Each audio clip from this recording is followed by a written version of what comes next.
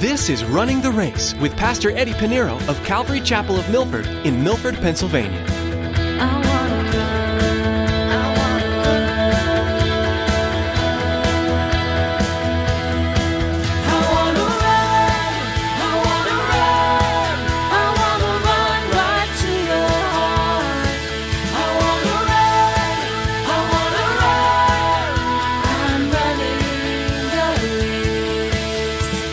Listen, saints, if anything you know about your belief in Jesus Christ, you call yourself a Christian. I'm not talking about by title. I'm talking about being a real Christian, living for Jesus Christ, and boldly speaking of Christ with your coworkers, family, and friends, that everybody knows you, and they mention your name is associated with Jesus Christ. And if you're that Christian, not by name, but a real Christian, you need to understand that the power of the gospel and the heart of the gospel is Jesus and his resurrection. Being a follower of Christ won't exactly help you win any popularity contests. In fact, the Word promises that we'll face persecution in this world. The Apostle Paul was no stranger to persecution, as we'll see in today's message. Pastor Eddie shows us how, despite Paul's innocence, he was tried several times. You may face similar treatment today, but the reason is something you can rejoice over, because Jesus rose again. Now here's Pastor Eddie with today's edition of Running the Race.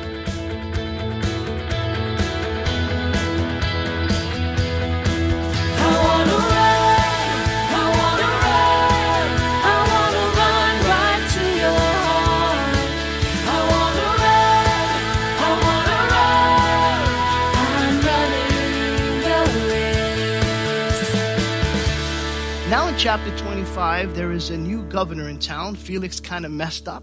He didn't build a good, strong relationship with the Jews and the Jewish leaders, and he really had a bad rep with them. So let us look at verse 1 of chapter 25.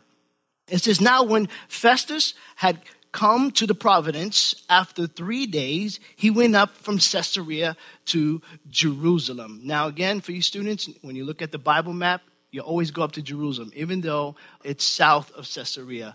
Anywhere you go, because Israel, the mountain where it is, Mount Moriah, is always, the elevation is up, but they always go up to worship. So if you look at the scripture, it says going up to Caesarea, and you go back to your Bible maps, you're going to say, wait a minute, it's south. We go down. No, when it comes to Jerusalem, it's always, I'm going up to Jerusalem.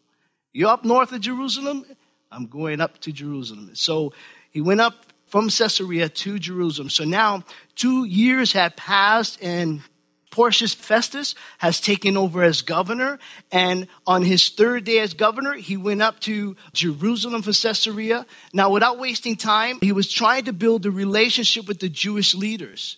And so when a governor took place as a governor in Rome, and of course they governed over Jerusalem, you want to do the right thing. They call it rubbing shoulders with a politician and prominent people. Festus is doing what any Roman governor would do, is to build a relationship with the Jews. Because if not, governing over the Jews would be very difficult. It would be a problem. So you want to say, yeah, listen, I'm in charge. We're Rome. We are governing all this land. But hey, listen, let us create a peace. Just abide by our rules and Roman law, and we're good. And so this is what Festus is doing. He's taken over Felix. Felix was very unpopular, whose behavior for years have been very hostile towards the Jews. And so Rome knew this. They say, listen, this guy shouldn't have been there in the first place. And so now they have a new man. And so Festus now, guess what does he inherit? Who's in the cell when he comes to Caesarea? Paul. He inherits the case with Paul and the Pharisees and all the leaders that are going against him. They are asking for his death. They're asking for his death. And you know what? Listen, students, when you read things that are going on, there's a reason why this is in Scripture. It's not only historical, it's not only fact, but we're going to find that later on, as we see now, again, Christians are the minority right now. We're being attacked over and over again. And if you want to see how the enemy works, and you want to see how they're going to take Christians to court, you're going to see how they're going to force a Christian baker to bake a cake for a same-sex couple, you need to be alert, and you need to find out what the Scripture has to say. And Paul is pretty much in a different case, but Paul is being challenged, all because of the resurrection of Jesus Christ. That's all. And they have nothing against him. And so keep that in mind when you read this account. When you read chapter 24, 25, and 26 of the book of Acts, you'll find out this is what Paul's going through. And that's what the Christians are going through right now. We're going through that. We've been going through that for some time. Verse 2, then the high priest and the chief men of the Jews informed him against Paul. So right away they went to him. Okay, here's the new governor. He's in town. All the chief leaders, the high priest went to him. They petitioned him. Verse 3, asking a favor against him that he would summon him to Jerusalem. Why? It says it right here in brackets, while they lay in ambush along the road to kill him.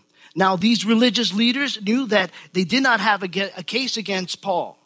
They didn't have a case against Paul, whether by the law of the Jews, whether against the temple, or against Rome and Caesar.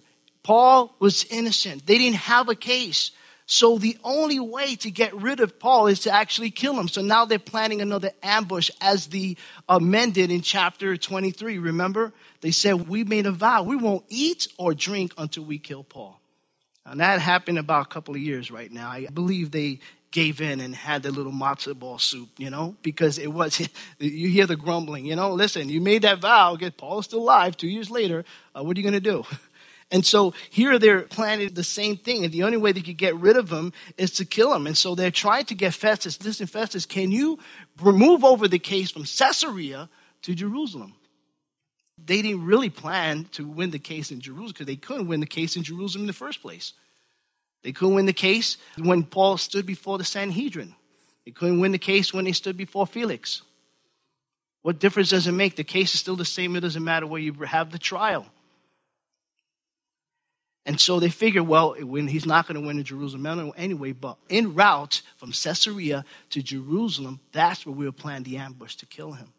And Paul is so used to having a plot against him to kill him because why? He is a servant of God, and that's the work of the enemy. They want to destroy those. And so here's something to think about. After 2 years, when Paul went to Caesarea the first time to go stand before Felix, it's been 2 years now. You would think that these religious leaders, you think that the Sanhedrin council mixed up with the Sadducees and the Pharisees and the high priest, you think they would say, you know what, it's 2 years ago. Let's forget about this. They still have this bitterness against Paul. They hate him so bad. 2 years, they still have that hatred in their heart, murder in their heart. They want to kill him. I believe it's because they see the fruit of his ministry, even while he's in prison. Well, he's not arrested. He's incarcerated. He's there in protective custody because there's no case against him. But they saw the impact that this one little short Jewish bow-legged man did. The change that brought the gospel throughout the world and brought it to the Gentiles. The hatred was so real that they wanted him killed after 2 years. And so Festus answered the Jewish leaders in verse 4. It says, but Festus answered that Paul should be kept at Caesarea, and that if he himself was going there shortly, verse 5, therefore he said, let those who have authority among you go down with me and accuse this man to see if there's any fault in him. They thought they had this plot going. Well, there's a new governor. Maybe, he could do us the favor. Just move the case over to Jerusalem. They were just planning. Yeah, we could ambush this guy. Who are those guys that, made that vow before to kill him? They weren't going to eat and drink, They're probably skinny bones right now. Get those guys. We know they still want him. They want him dead. And so they're thinking now, it's not working with this new governor. It's not going to happen. And so they thought they would have a better chance with the governor. And then when they had remained there, verse 6, among them more than 10 days, Paul is still, the days are counting. Paul's there in prison. Again, he's not arrested. He committed no crime. He's just there in protective custody. Festus is still in Jerusalem some 10 days, rubbing shoulders with the other politicians and, prominent men and all religious leaders. And it says, and when he had remained among them more than 10 days, he went down to Caesarea, which is really up geographically. And the next day, sitting on the judgment seat, he commanded Paul to be brought. When he had come, the Jews who had come down from Jerusalem stood about and laid serious complaints against Paul, which they could not prove. Now, you remember before when they stood before Felix and they brought these charges against Paul with, saying that he was a one who creates riots because in Rome it was illegal to cause a riot, be a part of riot, you would be in prison. falsely accused of defiling the temple, which he did not. Now, these were charges they brought against Paul. Now, they could win their case, so they figured they'd go another route. They brought that case before Felix. It didn't work. They had the high-powered lawyer. It didn't work. And now what's next? The next thing you're going to do? Now it's only complaints. That's what you're going to find here. It's no longer serious charges. Now it's a complaint against him. You have a man arrested because of a complaint? You see how it gets down? The charges are no longer serious, but they just complain. It says, while he answered for himself, so here's Paul. Paul is a wise man, doesn't need a lawyer, doesn't need a defense attorney. Hey, listen, I'm here, I'm going to defend myself. I believe in Jesus Christ and him crucified. And he says in verse 8, he says, neither against the law of the Jews, nor against the temple, nor against Caesar have I offended in anything at all. Paul said, listen, I'm innocent. I've offended no one. No one. And so Festus is going now himself to try to resolve the matter. Okay, listen, I can't resolve, so let's see maybe if we move it down just to get these religious Jewish leaders out of my hair and just to, again, I'm new here. I'm a new governor. I want to appease them. I want to please the people. And that's usually the case today. Leaders always want to please the people. Not what's right for the people and what the people want, but just to please people. And most of the time it's always the prominent people. But Festus, verse 9, wanting to do the Jews a favor, answered Paul and says, are you willing to go up to Jerusalem and there be judged before me concerning these things? So he's giving them the favor. They asked for a favor and he's trying to give them the favor. Now, can you imagine Paul at this time being bounced around? He has to be in protective custody for over 2 years. Days are passing by. This governor has now been in his seat for maybe at least a month by now. And Paul is wondering, okay, maybe Festus would probably be one who has a little more wisdom and understanding. And maybe he's one who's a real governor to take charge and make a right decision in the matter. But now Paul is being questioned whether the case should be moved over to Jerusalem. Remember Paul, remember his nephew? Paul's nephew heard the plot before by these men who decided to be on a diet. Remember? He went to him and Paul already knew, listen. And he knew what difference does it make? You haven't proved the case. 3 times I stood before you. You couldn't prove the case. You have no evidence. We had the case before the Sanhedrin Council there in Jerusalem. We had the case there before Felix. And now I'll have to go back to Jerusalem. He knows about the plot. Nothing happened. Right now, Paul's probably saying, you know what? Enough's enough. Enough of these games. Look what happens. He continues to speak. In verse 10, so Paul said, I stand at Caesar's judgment seat, where I ought to be judged. To the Jews, I have done no wrong. No wrong. I've done no wrong to the Jews. He stood before them. Even before the Jewish leader council. Remember when he stood before them in chapter 23. Chapter 23, verse 9. This is what the Pharisees said about Paul. It says, and the scribes of the Pharisees party arose and protest saying, we find no evil in this man, but if a spirit or an angel has spoken to him, let us not fight against God. Knowing when Paul said, listen, this is one thing I confess. I believe in the resurrection. And so the Sanhedrin, the Sadducees, that's why we say they're sad-you-see, they didn't believe in the resurrection. They didn't believe in angels. They didn't believe in spirits. Well, the Pharisees did. They believe in the resurrection. They believe in the angels. They believe in spirits. And you would think these guys would get together and they're governing Israel and there's a division even in theology. And Paul knew this. That's why he spoke of the resurrection. Because the heart of the gospel, saints, is the resurrection of Jesus Christ. Once he mentioned this, that's when the Pharisees say, hey, wait a minute, he's a son of a Pharisee. He's a Pharisee. He was a Pharisee himself. And he believes in the resurrection. We believe in the resurrection. So that brought up division, and that's what they said. So he says, to the Jews I've done no wrong, in verse 10, as you very well know. But he says in verse 11, for if I am an offender or have committed anything deserving of death, I do not object to dying. If I deserve death, the punishment, I do not object to it. He's willing to die.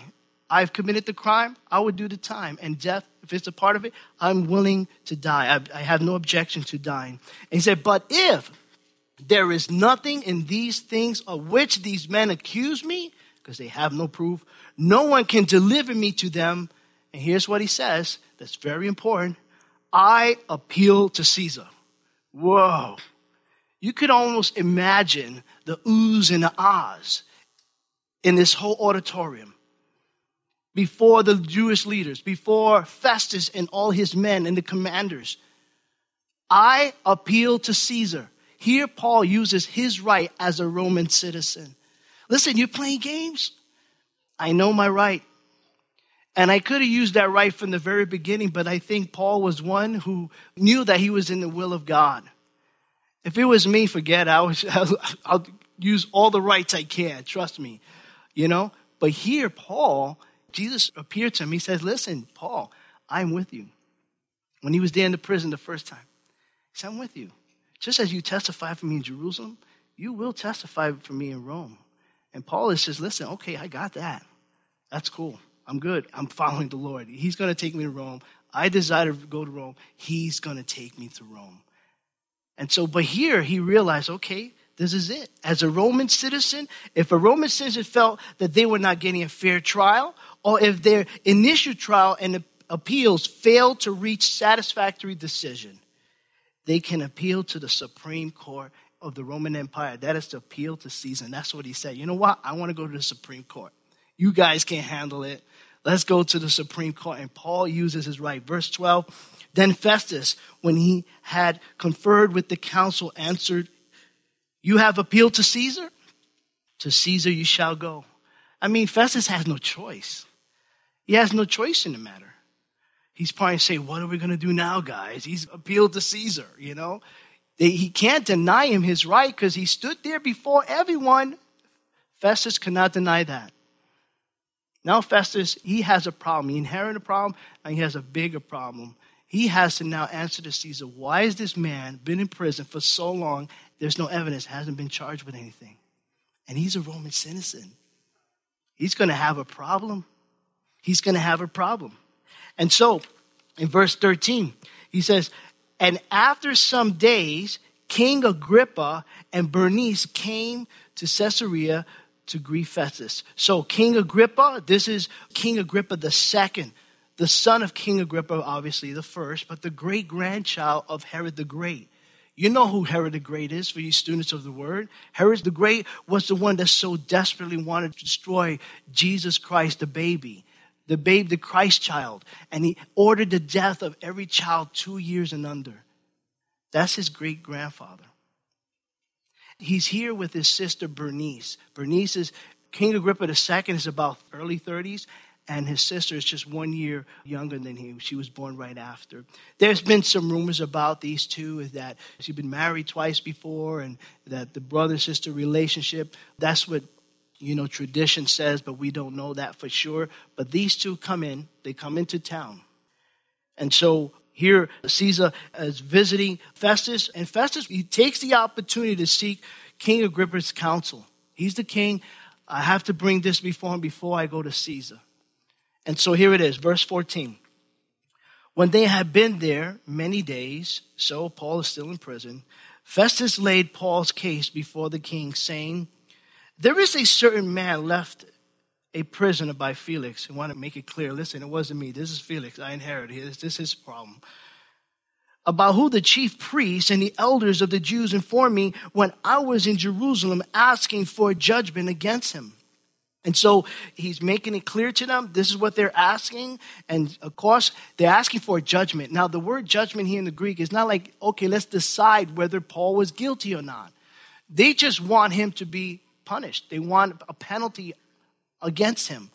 That's what they were asking. That's the kind of judgment they were asking. They said, listen, we want a penalty for this man. They didn't say, well, listen, we have all this evidence, because obviously they didn't have evidence. So they're asking for a judgment. And Festus continues to tell King Agrippa, he says, to them I answered, it is not the custom of the Romans to deliver any man to destruction before the accused meets the accusers face to face and has an opportunity to answer for himself concerning the charges against him. And that's what they did. That's what Paul did twice. Now he's going to do it a third time. Therefore, he says, when they had come together without any delay, the next day I sat on the judgment seat and commanded the man to be brought in. When the accuser stood up, they brought no accusation against him of such things, I suppose. So he believed that there were some serious charges. So he hears the complaint, because this time it's a complaint, remember? There was no accusations against Paul. He says, but no accusation against him of such things, I suppose. So he thought there were going to be some serious crimes. You know, he committed murder. He defiled the temple. He did something. Nothing. 18, when the accuser stood up, they brought no accusation against him of such thing as I suppose. But in verse 19, had some questions, no accusations, just questions against him about their own religion and about a certain Jesus, this is the heart of it, who had died, whom Paul affirmed to be alive. That's what it was all about. It wasn't about the riots. It was a lie. It wasn't going against Caesar. It wasn't against the temple. It wasn't against the Jewish law. Paul interpreted the law. But it was because of the questions against Jesus Christ and he's alive. The question is about Jesus and his resurrection. And can I tell you, that is always going to be the root of the problem. When the world is against Christianity, when the world is against the church, it's not for anything but because of Jesus and his resurrection. He's alive. These Pharisees are going against him. This time around, the Pharisees didn't have the great lawyer Tertullus with them. They didn't accuse him, as they did in chapter 24, of being a plague, a creative dissension among the Jews and throughout the world. They didn't accuse him as being a ringleader of the sect of the Nazarenes, which is the people of the way. They didn't accuse him of trying to profane the temple. No, all they did was ask questions against Paul. The question was against what Paul believed. The question is against what you and I believe, and that is Jesus Christ and his resurrection. It's to mock it. It's to be a skeptic. It's to mock your belief as a Christian. That's what it's all about. And that's what we're going to have today. That's what we're having today. It's been going on for some time now. There will always be a case today against the church and those who believe in Jesus Christ and his resurrection. Listen, saints, if anything you know about your belief in Jesus Christ, you call yourself a Christian. I'm not talking about by title. I'm talking about being a real Christian, living for Jesus Christ, and boldly speaking of Christ with your coworkers, family, and friends, that everybody knows you, and they mention your name is associated with Jesus Christ. And if you're that Christian, not by name, but a real Christian, you need to understand that the power of the gospel and the heart of the gospel is Jesus and his resurrection. That's the power of the gospel. I'm running the race. The Bible is the central place for us to turn to as Christians for understanding and direction. While there are many wonderful books, websites, and resources to help churches with growth, the book of Acts is the foundation for biblical church growth. Join us as Eddie teaches through Acts verse by verse. To listen to this message in its entirety, simply log on to runningtheraceradio.com. That's runningtheraceradio.com. Although Running the Race is a huge blessing, we pray that it's not your only source for the teaching of the Word of God. It's our hope that you're attending a church that teaches the Word of God from beginning to end. Here's Tracy with more information about our service times here at Calvary Chapel of Milford. Maybe you're listening right now in Milford, Pennsylvania, and you don't have a home church. We want to take this time to invite you to join us for worship. We meet Sunday mornings at 9 and 11 a.m. and every Wednesday night at 7 p.m. For more information, call us at 570-296-7367. That's 570-296-7367. Or log on to runningtheraceradio.com and click on service times. Thanks, Tracy. Well, that's all the time we have for today. You've been listening to Running the Race with Pastor Eddie Pinero. Please join us next time for the next edition of Running the Race.